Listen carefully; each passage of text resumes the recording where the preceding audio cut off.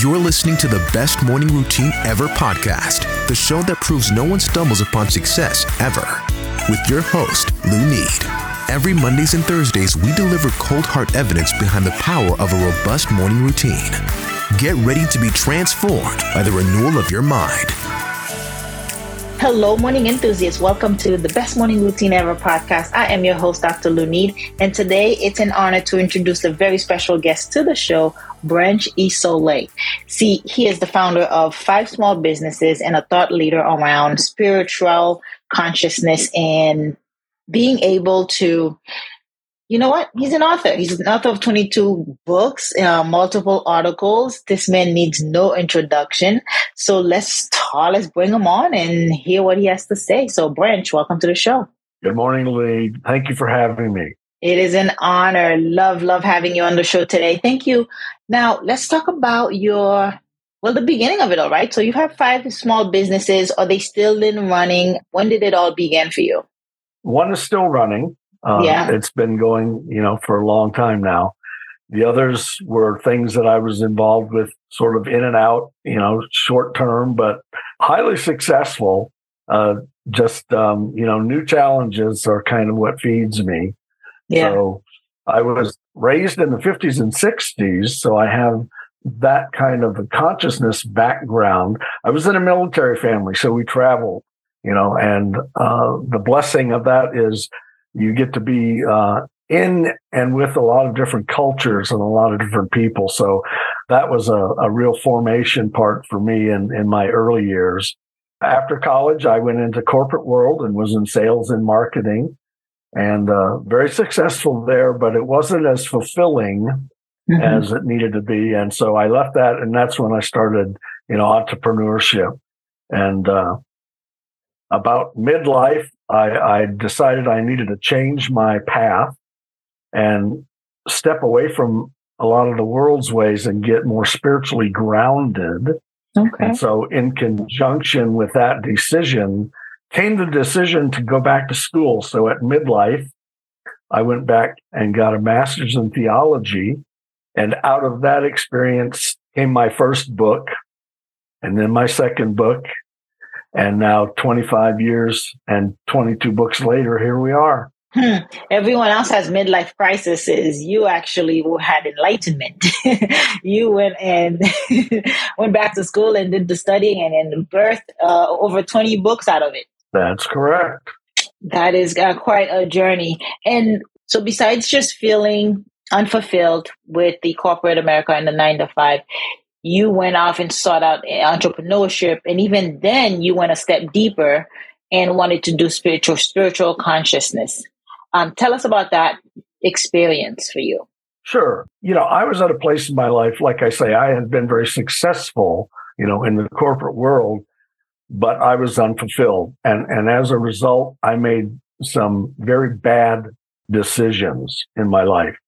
And out of that came this realization. I knew that A, there had to be more, and B, I needed to find out what that looked like in my life for me. And so I actually was raised, I won't call it a Christian home. We were called Christians, but for us it was OCE, occasionally Christmas and Easter. So I didn't have a real background in Christianity. So my search led me for a search for truth. And in that, experience, I studied other religions and spiritual belief systems and mysticism and some Eastern philosophies. And out of that search for truth brought me back to Christianity and the discovery of Christ. And so that was sort of the turning point in my spiritual consciousness. And then I had to start at, ground zero, step one, and find out what that really looked like in my life, and how do you apply that consciousness as daily activity.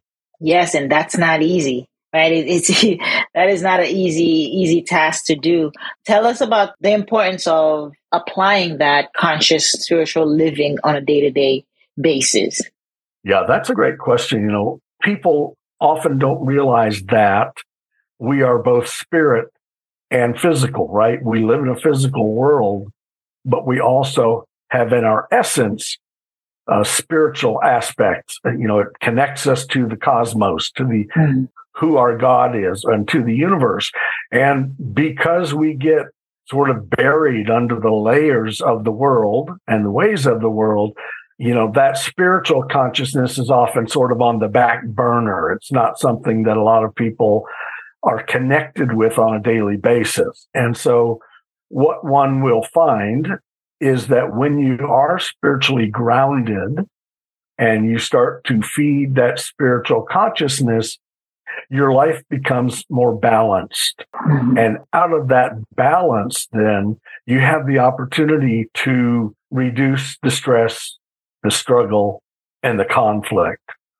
And as long as you're not in that place, as long as you're sort of on that rat race, pursuing the things and the ways of the world, without that consciousness, without that spiritual connection, then we're caught up in that cycle, of the world. And it just sort of buries us under layers and layers. And we start to believe, well, this is all there is, right? And so how do I get out of the dilemma and the issues and the problems that I face in my relationships, at home, at work, in my neighborhood, and the focus becomes on that struggle and how to reduce or relieve that struggle. And the answer is always already within us. That spiritual grounding allows us to see all the parts of our world. Yeah. And that the ups and downs are part of life. It's going to happen.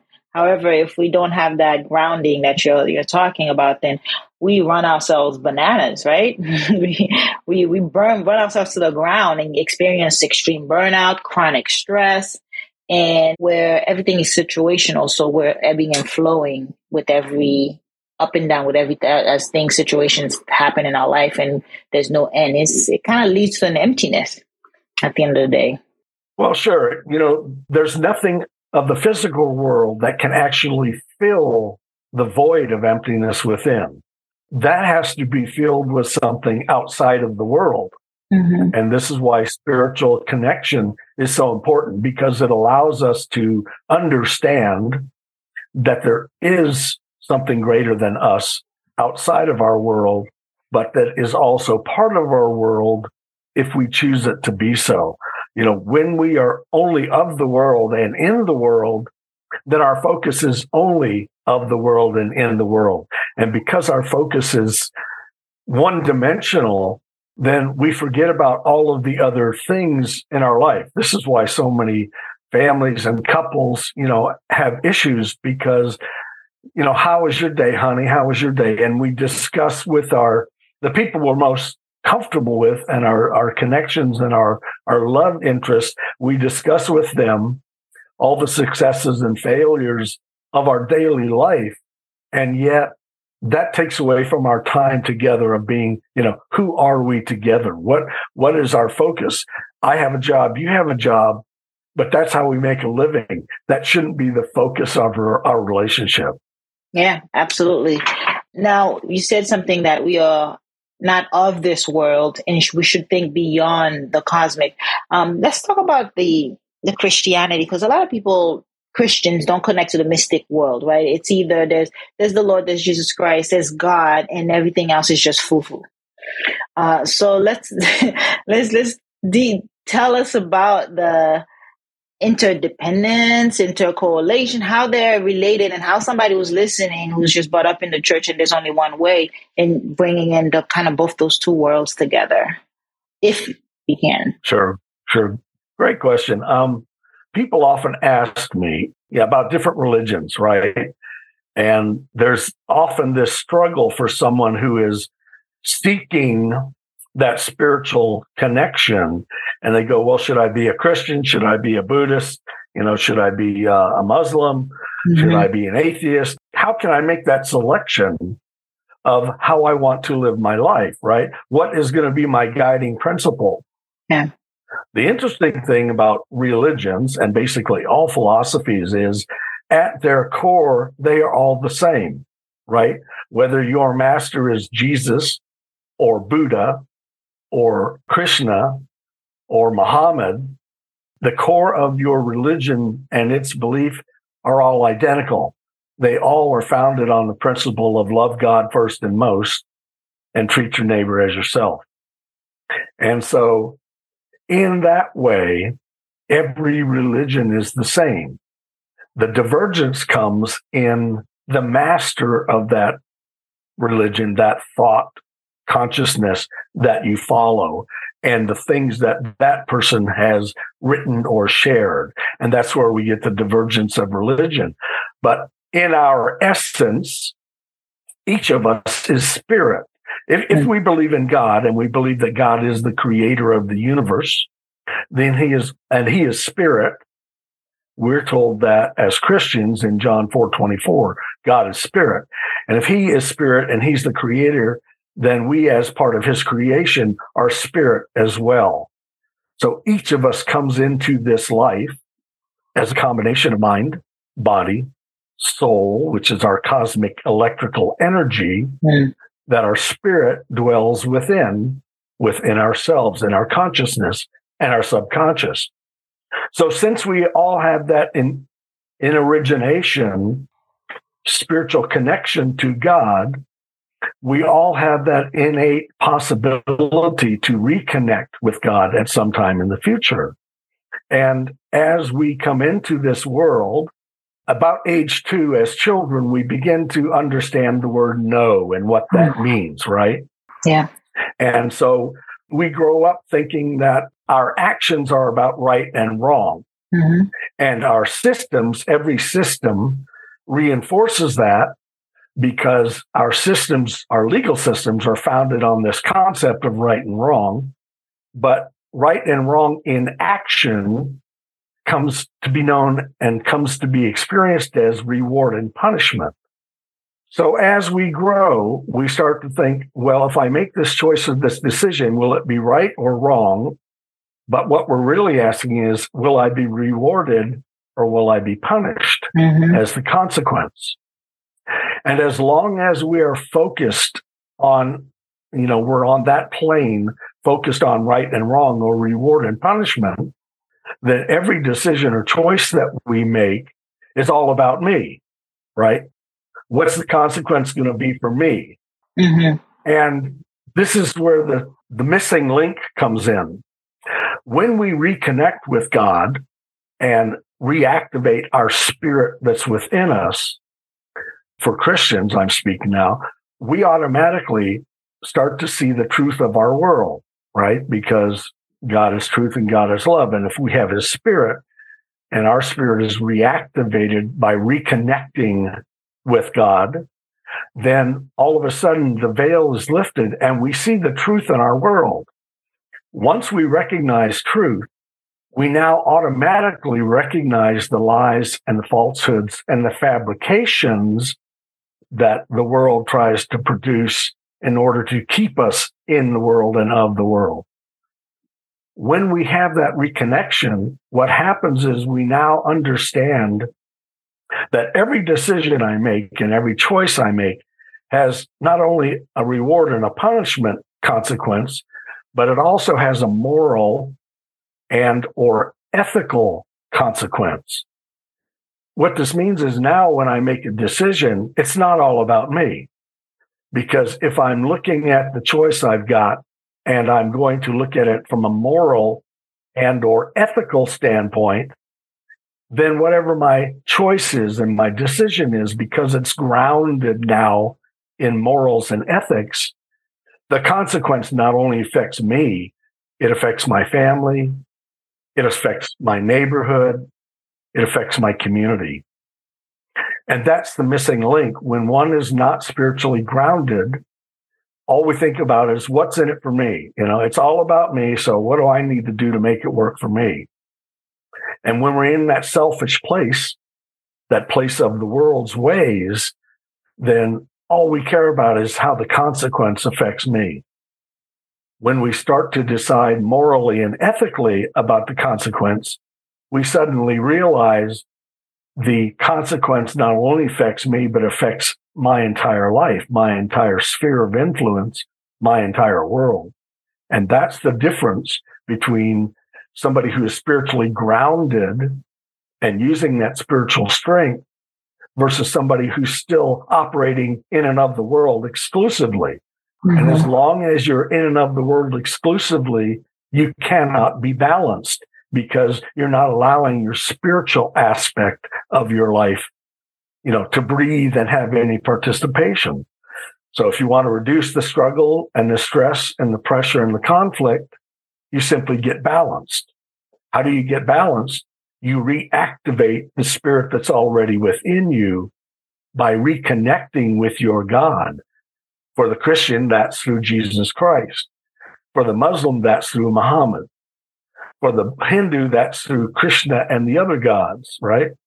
So everyone is in the same space trying to experience the same journey, but some of us have chosen to expand our journey to include more of who we are, both our physical being and our spiritual being.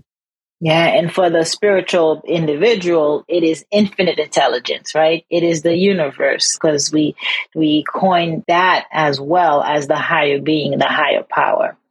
Branch, something interesting that you brought up is this good or bad consequences versus a reward, and you tie it together with this self. But a lot of people grow up and make God in that image, being punished, sin. If I do this, that God's love is conditional on our actions and our behavior, as opposed to it is unfailing love. It is unconditional. It is by grace that we get, it's renewed over and over again. But we grow up, especially in some churches. I grew up Pentecostal, grew up in the church. And, I was in church every day with my grandmother. And there's that, you can't wear pants as a woman. You can't wear jewelry. And if you sin, then you're a sinner. It's like that relationship then comes down to good and bad. You're being punished, punish and reward from the Almighty, from the infinite intelligence, how you want to call it. Let's talk about that dynamic for a while, how messed up it can be. Well, that's a great example, because what you mentioned is the core of that issue, that problem, religion, right? Mm-hmm. Religion is a man-made construct. Yeah. And like all man-made constructs, at its base is power and greed and control. And because that's how religions operate. See, if you take the teachings of all of the masters of the philosophies or the religions, again, at their essence, they're the same, right? Mm-hmm.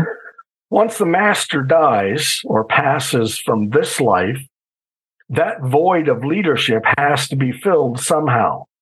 And it is often filled with those closest to the master, right?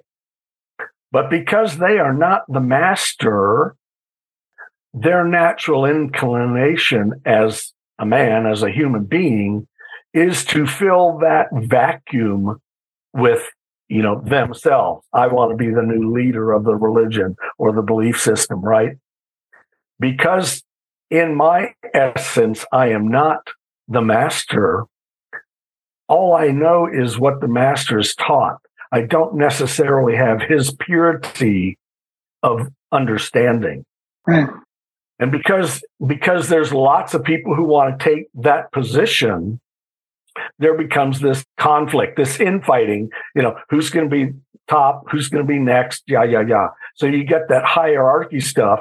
And the minute you get a committee going, you've got lots of people who want their way, regardless of what it costs. And so the essence, the purity of the religion begins to be manipulated and morphs. And now, 2,000 years, 5,000 years, 6,000 years later, 10,000 years later, the religion, which is still here, is so far from its essence, love God first and most, treat your neighbor as yourself. It's come so far from that now it's all about control and greed and power. And because that's what it's about, its design is to keep getting more people, more converts, in order to exercise that greed and that power and that control. So the only way they can do it is by shaming, embarrassing, telling you that God is a punisher. It's by design. Religions have an agenda, and that's for you to have to think that you have to come to them and through them in order to have that relationship with God. That's simply not true. But, we like to be told what to do. That way we don't have to think for ourselves, and we don't have to make the decision, and then we don't have to suffer the consequence of the decision. We can blame somebody else. We can blame something else. We can make an excuse. That way we don't have to take responsibility, and we can say, well, I'm the victim here. And that keeps me in that place of being victimized. It's a cycle that we get in. And again, the world and religion being part of the world, its design is to keep you enslaved in that place where you believe, that you don't know what's best for you. So you have to ask somebody else. And of course, they have an agenda. And that agenda, in most cases, is to use you to get what they want, not what you want. It could be and I say this lightly, a business. Religion comes off as a business because it needs to sustain itself, and we can talk about that. It's a whole different topic. But I want to talk about consequences of avoiding taking personal responsibility. You say you mentioned, we want someone to blame. We want to stay at this victimized space. And so we look at the church and blame the church when things don't go our way. We show up every Sunday or whatever it is, get our motivation for an hour and go off till the rest of the week and live our life. But let's talk about avoiding personal responsibility and that effect on the soul. Yeah, exactly. It's, the thing about avoiding personal responsibility is the consequences never in your best interest, right? When we avoid taking responsibility for our actions, be they verbal or nonverbal, what we're doing is trying to give ourselves an out, right? It's like when you're in, junior high school and you get called to the principal's office, right? And you go down there and you think, oh my God, what did I do? What does he want to see me for? And you go and you sit outside of his office and you sit and you ruminate on all the things you've said or done that could possibly come back to haunt you when you step inside his office, right? And you go in and all of a sudden you realize that whatever you were called down there for was not nearly as bad as you'd made it out to be on the way down there. Yeah. Right? And we build this construct in our minds based on the things that we know we shouldn't do. Okay? We already know right and wrong. So if I'm making choices that are not in my best interest, then they're not in my best interest. And the consequence of that choice is probably negative if it doesn't, go the way I want it to. So this avoidance, I'm going to blame somebody else or I'm going to make an excuse, it does a couple of damaging things. First of all, it damages my confidence. Right. Second, it destroys my self-esteem. And it keeps me in this cycle of I make a choice, it turns out to be a negative consequence. Why did I do that when I've been in that same place before and made that same choice and suffered the same consequence? And I already knew it was going to be negative. Why did I do that? And then, worse than that, we start to beat ourselves up because that's the choice we made again. And when we do this, we stay in this cycle, that just simply destroys our self-image of who we see ourselves as. That's what the real issue is, right? When we take responsibility for our actions, it may not turn out great. It may not turn out like I planned. But if you think about Edison, and they asked him after he made the light bulb, well, what did you learn? So I know, on the 1,000th time, he figured it out. Well, he said, I know 999 ways that don't work. Right? That's what you have to take from the negative consequence. I made this choice. It was a negative consequence. It didn't work out the way I thought it would. But instead of beating myself up for making that choice, What can I learn from that choice so that I won't go to that same place again in the future when the same or similar choice confronts me?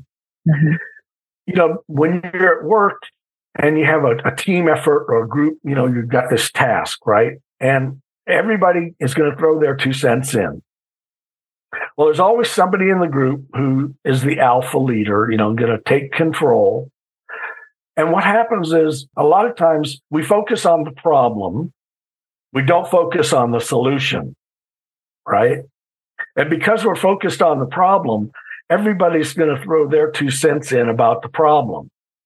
The idea is to recognize the problem and then immediately try and find the solution. Now, you can dwell on the problem for as much time as you want to or they'll allow. But if you immediately identify the problem and then immediately go to find the solution, you may not find the solution that works right away, but you'll start on the path that will find you that solution. And if if it takes 999 times, every time you try that solution, you take from it what works and you discard what didn't work. And so every time you face the solution anew, you're coming from a little more knowledge that did work. That's how you get to the solution quicker, more fully, and you don't waste all this time. And that, whether you do it with yourself or with your family or with your coworkers, the idea is to find the solution that works. And the way to do that is start with the first solution and build from there. When you do that, you're not caught in that cycle of rejection, defeat. Mm-hmm. Why did I do this? I'm going to beat myself up about it. And then I'm just going to keep going down that spiral, thinking that I'm unworthy, and then that gets me into all my insecurities. You never grow that way. If you don't grow, your existence is going to be miserable and you're going to pass from this life going, what the heck was that all about? Yeah. It's a failing forward, learning from all of those mistakes and seeing them as a stepping stone to where you're trying to be. So that's well put. Let's talk about your morning routine. How do you get up, dress up, and show up? Well, Lanid, I'm very blessed. As a writer, as an author, my life, daily activity is much different than most people. Mm-hmm. However, I worked in that structure for many, many years, both corporate and entrepreneur. But what I do now is something that I teach my clients and in workshops. When I ask people why they came to the workshop, I get 3 answers. The first is, I came for the answer. The second is, I came for the solution. The third is, I came for the result. So for those who come for the answer, let me give it to you right now, and then you can go about your life. The answer is be prepared. Be prepared for success. Be prepared for failure. Be prepared for the unexpected. Be prepared for the expected. If you're prepared in your daily life, then nothing will catch you off guard. Right. Okay, so that's for those who want the answer, be prepared. For those who want the solution, then they need to go through the steps and or process that allows them to discover the solution. And the interesting thing about being part of the universe is we already have inside us all of the solutions. They're already there. What we have to do is discover how to bring them forth. And the third group who come in, they say, well, what's the results? What are the results going to be? And my answer is always to them, get up tomorrow and look in the mirror. So that's how I approach my morning routine. I'm prepared for the expected as well as the unexpected. I look for the solution that solves the problem that I may encounter as I go through my life. And I always focus on the result that I'm looking for and ready to, tweak or alter the process to get that result. Now, that being said, like I say, my morning routine is different than most people. I live in the middle of the forest. So I see raccoons and bears and foxes and all kinds of creatures. I've got 26 laying hens, a couple of dogs, and a cat. And so I spend my morning routine, with the things in my environment, with my nature. But even, when I was working all the time, I would face the morning with be prepared, find the solution, embrace the result. That's my morning routine. How do you get prepared? How do you get prepared for the morning routine? How do you stay prepared? Well, again, my routine is much different. When I'm writing a book or a series or article, I normally get up about 3 a.m. and I write for about 6 hours. So that's, the focus of my morning routine. Other than that, if I'm not involved in a project, a writing project, then again, my morning routine is to be one with nature. You have to take some time first thing in the morning for yourself, right? You've got to meditate or pray or get focused on who you are and what you expect that day. You've obviously got objectives and tasks and projects, things that you have to attend to. But before you rush out the door to tackle those things, take a few minutes for yourself. Get grounded, activate your spirit, go inside yourself. Tell yourself the good things you like about yourself and the positive things. Don't dwell on the negative. The world is always in balance. The universe is always in balance. It's always striving to be 50-50. That's what you want to do. You want to get in balance. And the way to do that is think about the good things you know about yourself. Think about the worthy things you know about yourself. Think about the good things in your relationships. The negative will always be there, but only if you give it power and strength. If you put it to the side, it will go find someplace else to be. That's the dynamics of the universe. I love it. And that's well put. It will shrink, because what you think about, what you focus on grows. And so you don't want to give it much attention. You don't want to keep feeding it because we are a bundle of energy, right? Because when we started this conversation, we are a spiritual being. We are an energy being. And so we are giving and receiving energy all the time. And so you don't want to spend much energy on the negative. Focus on what you want to see. Let me give your listeners a step-by-step of what we're just talking about, right? The power of thought. God is so great in his infinite wisdom and love. He's given us a brain that operates like a supercomputer, right? We can think. I read an article the other day said the average person has 60,000 thoughts every day. Mm-hmm. Now you know why you're so tired at night. Yeah. Within those 60,000 thoughts, the miracle is that you can literally change your thought at the speed of thought. You simply, think about something else. What's really phenomenal about this is we can only focus on one thought at a time. I can drive down the street. I can have the radio on. I can be watching the things around me in the traffic. I can be thinking of something, in a relationship I've got at home or at work. All these things I can be doing simultaneously. But the fact is, I can only be thinking of one thing. I can only focus on one thought at a time. So if you are challenged or tested or tempted by something that's not in your best interest, simply change your thought. Mm-hmm. This is the power of thought. Our thoughts become our actions. Our actions become our habits. Our habits become our character, and our character determines our destiny. So if a lot of the buzzword stuff today is about manifestation. That's what this is. If you want to change your life, then start at the base level and start changing your thoughts, because that's how you can change your life. So good. So good. Branch, I want you to tell us, how can we connect with you? Where can we find you? Where can we find your books? Thank you, Lenny. It's real simple. Just Google my name, Branch like a tree, Isole, Isole. That'll give you links to my website, to my YouTube channel, to my series, my books, my ebooks, my podcast. I'm the only one in the Google book. So when you Google it, it'll be the first page that comes up. And there's links there. I invite everybody to check out the writing, check out the books. I'm always available for questions and comments. I'd like to say two other things.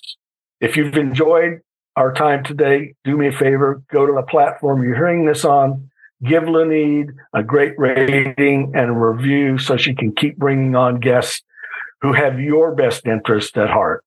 Amen to that. I want a quote from you, Branch. I know you have many as a reader, as a writer, author. Give us one of your favorite quotes. My favorite quote to share comes from Hamlet, Shakespeare's work, where Polonius is talking to his son Laertes. He says to Laertes, "To thine own self be true." If you're true to yourself, then you can be true to the people who are important to you in your life. And if you're true to them, you can then be true to your world. And if you're true to your world, you won't be caught up in all the craziness that's going on. Be true to yourself. It starts with you. It starts with thyself, and it starts with the power of your thought. Man, I love it when we can tie it back together. Branch, it's been such a delight having you on. Thank you so much for sharing. My pleasure. Thank you for having me. Of course. All right, morning enthusiasts, that's it for today's show. Thank you for tuning in. If you love the Best Morning Routine Ever podcast, we'd love to hear from you.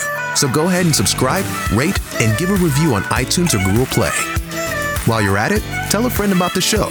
Be sure to visit bestmorningroutineever.com and our Facebook group to join the conversation, access the show notes, and discover our fantastic free bonus content. Until next time,